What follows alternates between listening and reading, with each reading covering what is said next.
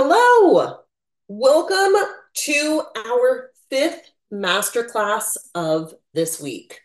Thank you so much for joining. This has been a really fun ride. If you have listened to the recordings or been to the workshops live, I'm so happy that you have been a part of this. It has been just really fun to dive into different subjects. So if you're listening to this after the fact on No More Mr. Nice Guy, the podcast, hello, sending love through the airwaves. Today, we are talking about a subject that podcast listeners love to hear about: overcoming nice guy syndrome. Let's dive in. How do you know if you're a nice guy? You may have heard me before talk about nice guy syndrome. What it actually is a pattern of beliefs that create certain behaviors. Just like imposter syndrome is a pattern of beliefs that sounds like, I'm a fraud, everyone's going to find out that I don't know what I'm doing, I'm in over my head, and we package that up and call that imposter syndrome. We package up a set of beliefs and call it nice guy syndrome. And those beliefs are: I need to put others' needs above my own. If I'm nice and agreeable, then the world owes me. Then I'm owed love and belonging and to get my needs met.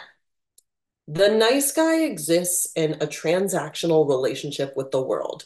If I do X, then I get X in return.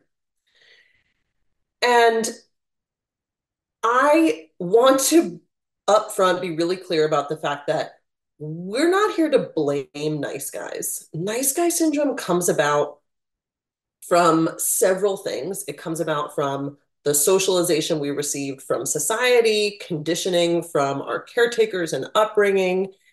And sometimes I notice nice guys are actually acting out nice guy syndrome in response to a disdain for toxic masculinity, wanting to just soften up so that they're not perceived as kind of that toxic masculine figure who has for many, many years been in the news as a villain in our society. So nice guy syndrome is programming. And I have a lot of compassion for nice guys. They're doing the best with what they've got.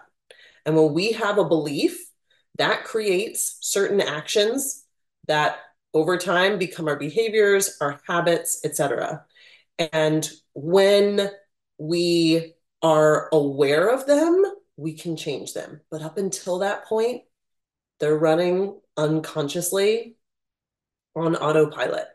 And what I want to do here today is to help bring some of those behaviors to the forefront and give you my three principles for overcoming nice guy syndrome. And they are like the three biggest tools to chip away at some of these patterns. Why chip away at some of these patterns, by the way? Let's just talk about that. Nice guy syndrome keeps men limited. It keeps them from reaching their potential. It keeps them from striving for something bigger and greater. Being a nice guy, I notice, often keeps men stuck in relationship dynamics that aren't serving them, whether that's a relationship professionally, personally, romantically, however it may look. Nice guys often do not know how to set boundaries and or think they're selfish if they do. And so they run around without boundaries and then are continually feeling compromised. Nice guys also think that because they're nice, they're owed.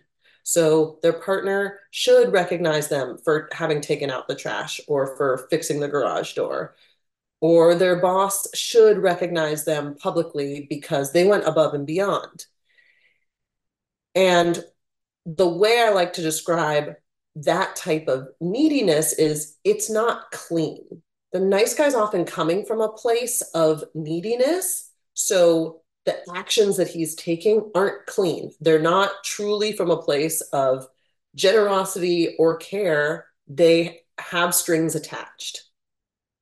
So Another way that this shows up is putting other people's needs above your own in the hopes that they then do the same thing for you. But the nice guy overall is ashamed that he even has needs and is constantly trying to figure out ways to either shove down his needs or silently, secretly manipulate someone else to meet his needs without having to utter the words, I have this need. Can you help?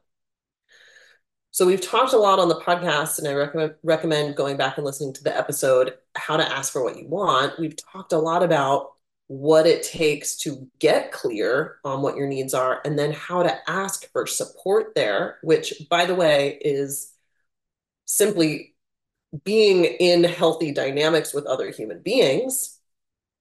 Today, I want to talk about overcoming the patterns that are keeping you stuck in this nice guy syndrome so that you can access what is on the other side for you.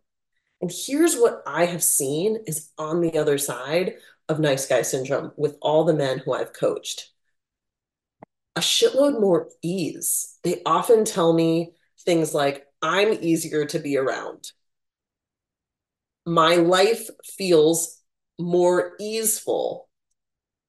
Work feels more easeful. And this is because they're not constantly in an anxious spiral of questioning, did I do the right thing? Did I do the wrong thing? In all these micro ways that are just taking energy. They also notice that they just have a lot more vitality when they're not in this nice guy, I'm secretly trying to manipulate you. They're much more confident in their communication. They're confident in their ability to speak what's true for them. And the word authentic comes up a lot. I just feel more authentically me. I just feel like I can show up more authentically. I just feel like I was a lot more authentic about who I really am on that date. That word comes up a lot when we start to shed nice guy syndrome. And the reason I give such a shit about this is because I've been in a lot of nice guy patterns myself. The whole component of needing social validation, that pretty much describes my 20s. I knew that my outgoing personality was, it was easy for me to lean into that to receive social validation because I was not validating myself. In fact, I had a lot of self doubt, a lot of debilitating self doubt and self questioning. And so rather than facing that, I was just this outgoing, fun life at the party, knew that in exchange, I would get smiles and love and acceptance and belonging and party invites, et cetera, et cetera. And I wasn't actually ever addressing what was going on inside. And so that was just picking up speed until it really just all hit me in the face one New Year's Eve. And that is a story for another time. So, overcoming nice guy syndrome really is a portal to a new MO in your day to day. I had a client session this morning and we were talking about all the amazing progress that she has made in the last 8 months. And one of the things that she said was, I realized I didn't need to go anywhere, meaning like blow up her life, move, change careers, etc. She said, I realized I didn't need to go anywhere. I just needed to get correct about the story of who I actually am. The work of overcoming nice guy syndrome is the process of getting correct about who you actually are. When I start working with nice guys, they have a very low sense of themselves in at least one category of life. Sometimes there's categories of life where they're thriving and they are excelling. And then maybe in their partnership, they really just do not feel that they're connected to their personal power. Or it could be in their family dynamics. They don't feel connected to their personal power. This work, both coaching and these three tools, really foundational principles that I'm going to share today, They are the access points to moving into a deeper sense of your power, which, by the way, already exists. We don't need to go run around and find it. It exists within you and is simply waiting for you to tap into it. All right. Given that, here are these three principles. Okay. The first one is say no when you mean no. Say no when you mean no. I'm going to write this on the board.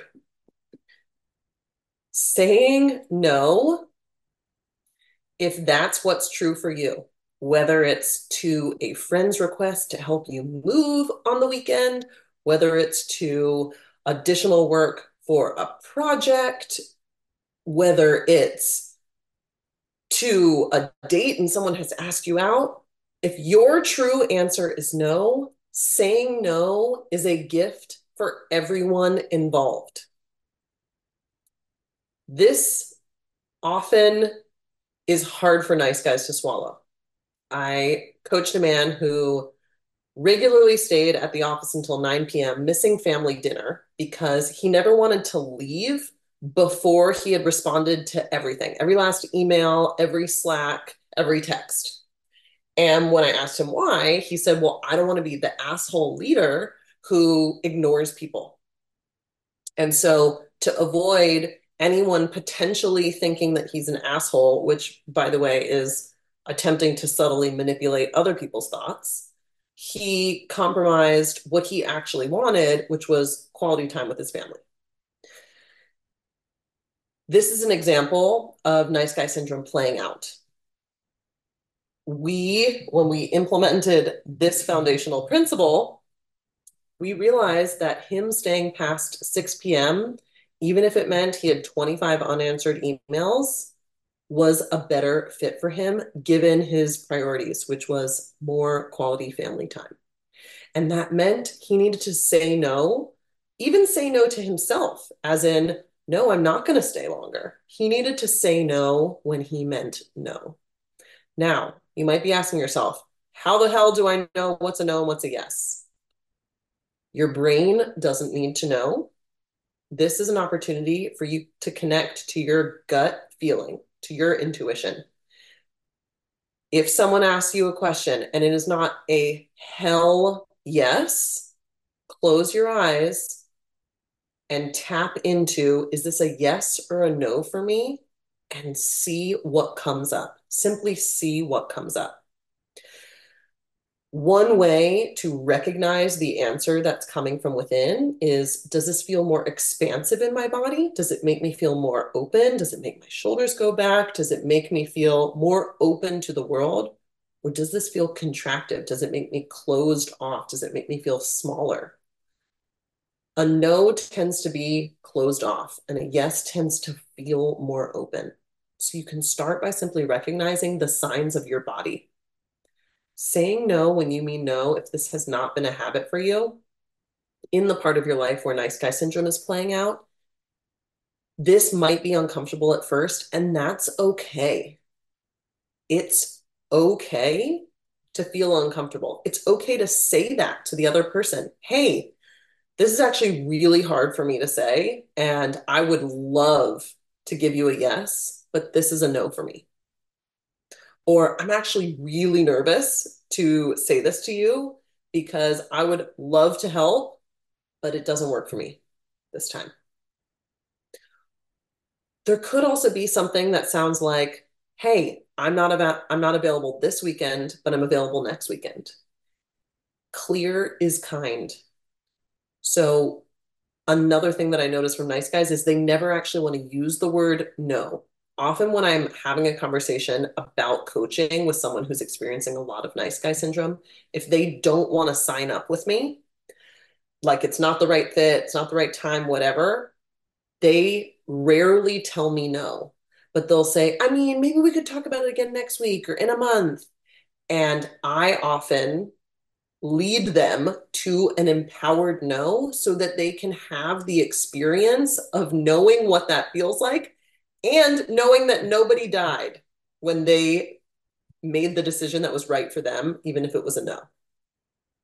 So saying no when you mean no, even if it's uncomfortable, is a portal to greater authenticity.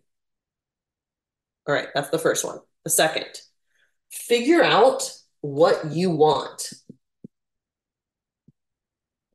Writing this down. Nice guys often put everybody else's needs and expectations and preferences above their own. Sometimes to the point that they don't even know what they actually want anymore. When we're not connected to our true wants, we feel disconnected in life. When I talk to somebody who is at a place where they're just going through the motions and they're just coasting, and I ask, well, what do you really want? They're often stunned, and their first response is, I don't know.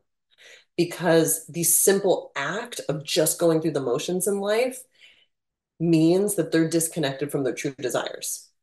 Because that sense of just kind of being numbed out and disassociated and just doing what you need to do every day is at odds with really knowing what you desire and moving in that direction. Figuring out what you want can be one of the greatest gifts you give yourself in this whole life. There is the book, I think it's Five Regrets of the Dying, written by that amazing woman who was a hospice care worker and now is an author. I can't remember her name, Bonnie something. And one of the regrets of the dying is not being bolder, not doing the things that they actually wanted to do. And there's nothing that breaks my heart more than considering being on my deathbed and having not tried or gone for something that I really wanted because I was afraid and or I never stopped to ask myself the simple question, what do I want? And I don't want that for you either. If you're at a place where you're not connected to what you want and you're used to putting other people above you, here's where you start. A pen and a paper, and you sit down and you start a timer for 5 minutes and you write at the top, what do I want? And you let it flow. It might be a second cup of coffee. Maybe what comes out is a piece of pizza. Maybe it's an African safari. Do not judge anything that comes out of the tip of that pen. Let it flow and simply write what the answers that come up to what do I want. Even if you don't do anything, it does not mean that this is then a to-do list. What this exercise does is tap you back into your gorgeous fucking life force. That's what we're here to do. All right, so that's the second one. Figure out what you want. That's mission critical here. And the third principle is build yourself up. Nice guys outsource their validation to others. They want other people to make them feel good about themselves instead of doing that hard work internally. Listen, I'm speaking from very personal experience that shit is not sustainable. It is like eating cotton candy. It feels really good to have somebody validate you in the moment, just like cotton candy tastes so good. And the second you're done eating that, it makes your stomach hurt and your teeth are aching and you're still hungry. And then the sugar crash. That to me is how validation from other people feels.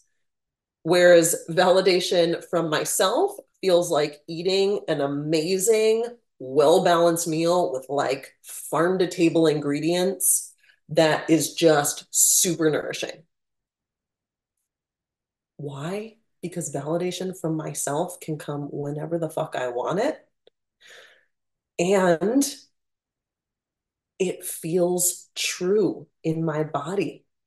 Whereas a lot of times when I was really hooked into needing validation from other people, sometimes it didn't even feel true. Like someone would give me a compliment or tell me I did a great job, and I would just eye roll and still want that and still want more of it, but was also like, that shit wasn't great.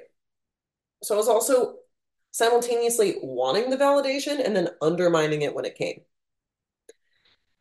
In a way, I was self gaslighting because I wasn't believing that I was good enough. And so then any inputs that counter that, when someone's like, wow, you did an amazing job on that project, it wouldn't last because I wasn't thinking I was good enough. And so then that compliment can't go anywhere. Learning how to build yourself up is one of the greatest life skills. And this doesn't have to be complicated. You've probably heard self compassion 101, which is talk to yourself like you would talk to your best friend who you love to death. How would you speak to them about this situation that's coming up? How would you speak to them about a huge win in their life? That's how you talk to yourself. Building yourself up doesn't have to be this huge, daunting thing where you know, 1000% perfectly edit the inner critic out. No, it starts with maybe 1 minute a day of recognizing the wins, your wins. And I don't care if you're at your lowest point in life, your win might be I got out of bed and I took a shower, and I'm going to celebrate that. And I'm proud of myself. Or you might be kicking ass at work right now, and your win might be I'm so proud of how I put this team together. Celebrating your own wins is a really strong place to start. And I recommend doing this every day. This is how I start every single client session. We celebrate the wins. Now, society has sold you many lies, but one of the lies that's going to run counter to this third point is this: if I accept myself and I'm nice to myself, then I'll get complicit and lazy and I won't do anything. Does that sound familiar? That is total bullshit, because the truth is, and what research shows is, positive motivation is a significantly more sustainable and effective energy source. So many men believe that their self-critical voice is the reason they're motivated in life. And that energy source takes so much more energy to use than motivating yourself through positivity and a sense of purpose and contribution. Build yourself up actively on purpose. If it is 1 minute a day for the next week, you're already ahead of the curve. But pause and take a minute to celebrate your wins. And if you can't think of any, dig. Dig. I will not take, I don't have any wins. I will not take that. You do. And step one of building yourself up is finding them. So here are the 3 tools in our toolkit that we are going to use to overcome nice guy syndrome. And I want to hear how they're working for you. So the easiest way to get in touch is to send me a DM on Instagram. I am at Kath Brooks, KathBrooks. Oh, good. I thought this might not be recording for a minute. Whoa. I am at Kath Brooks. Send me a DM. Let me know which one of these is working for you right now. Maybe it's 2, maybe it's 3. I would love to hear how this whole lesson lands. And also, if you want to take this work deeper and you want to make serious progress in the direction of your authenticity, ease, flow, and a shitload more excitement about your life, you would love my group program. It is called Awaken to Greatness. We start on Monday. It is an 8-week deep dive into you, into clearing out any of these self-imposed obstacles that are in your way right now. Get out of your own way. And doing that is harder to do when it's just us. So you will have coaching from me. You'll have a group for accountability and encouragement. It is going to be a really rad container for your epic growth. And I would love to have you join. You can sign up via the link in the show notes of this podcast episode, and I would love to have you there. Thank you so much for listening and for hanging out. Such a treat to be with you. Talk to you next week.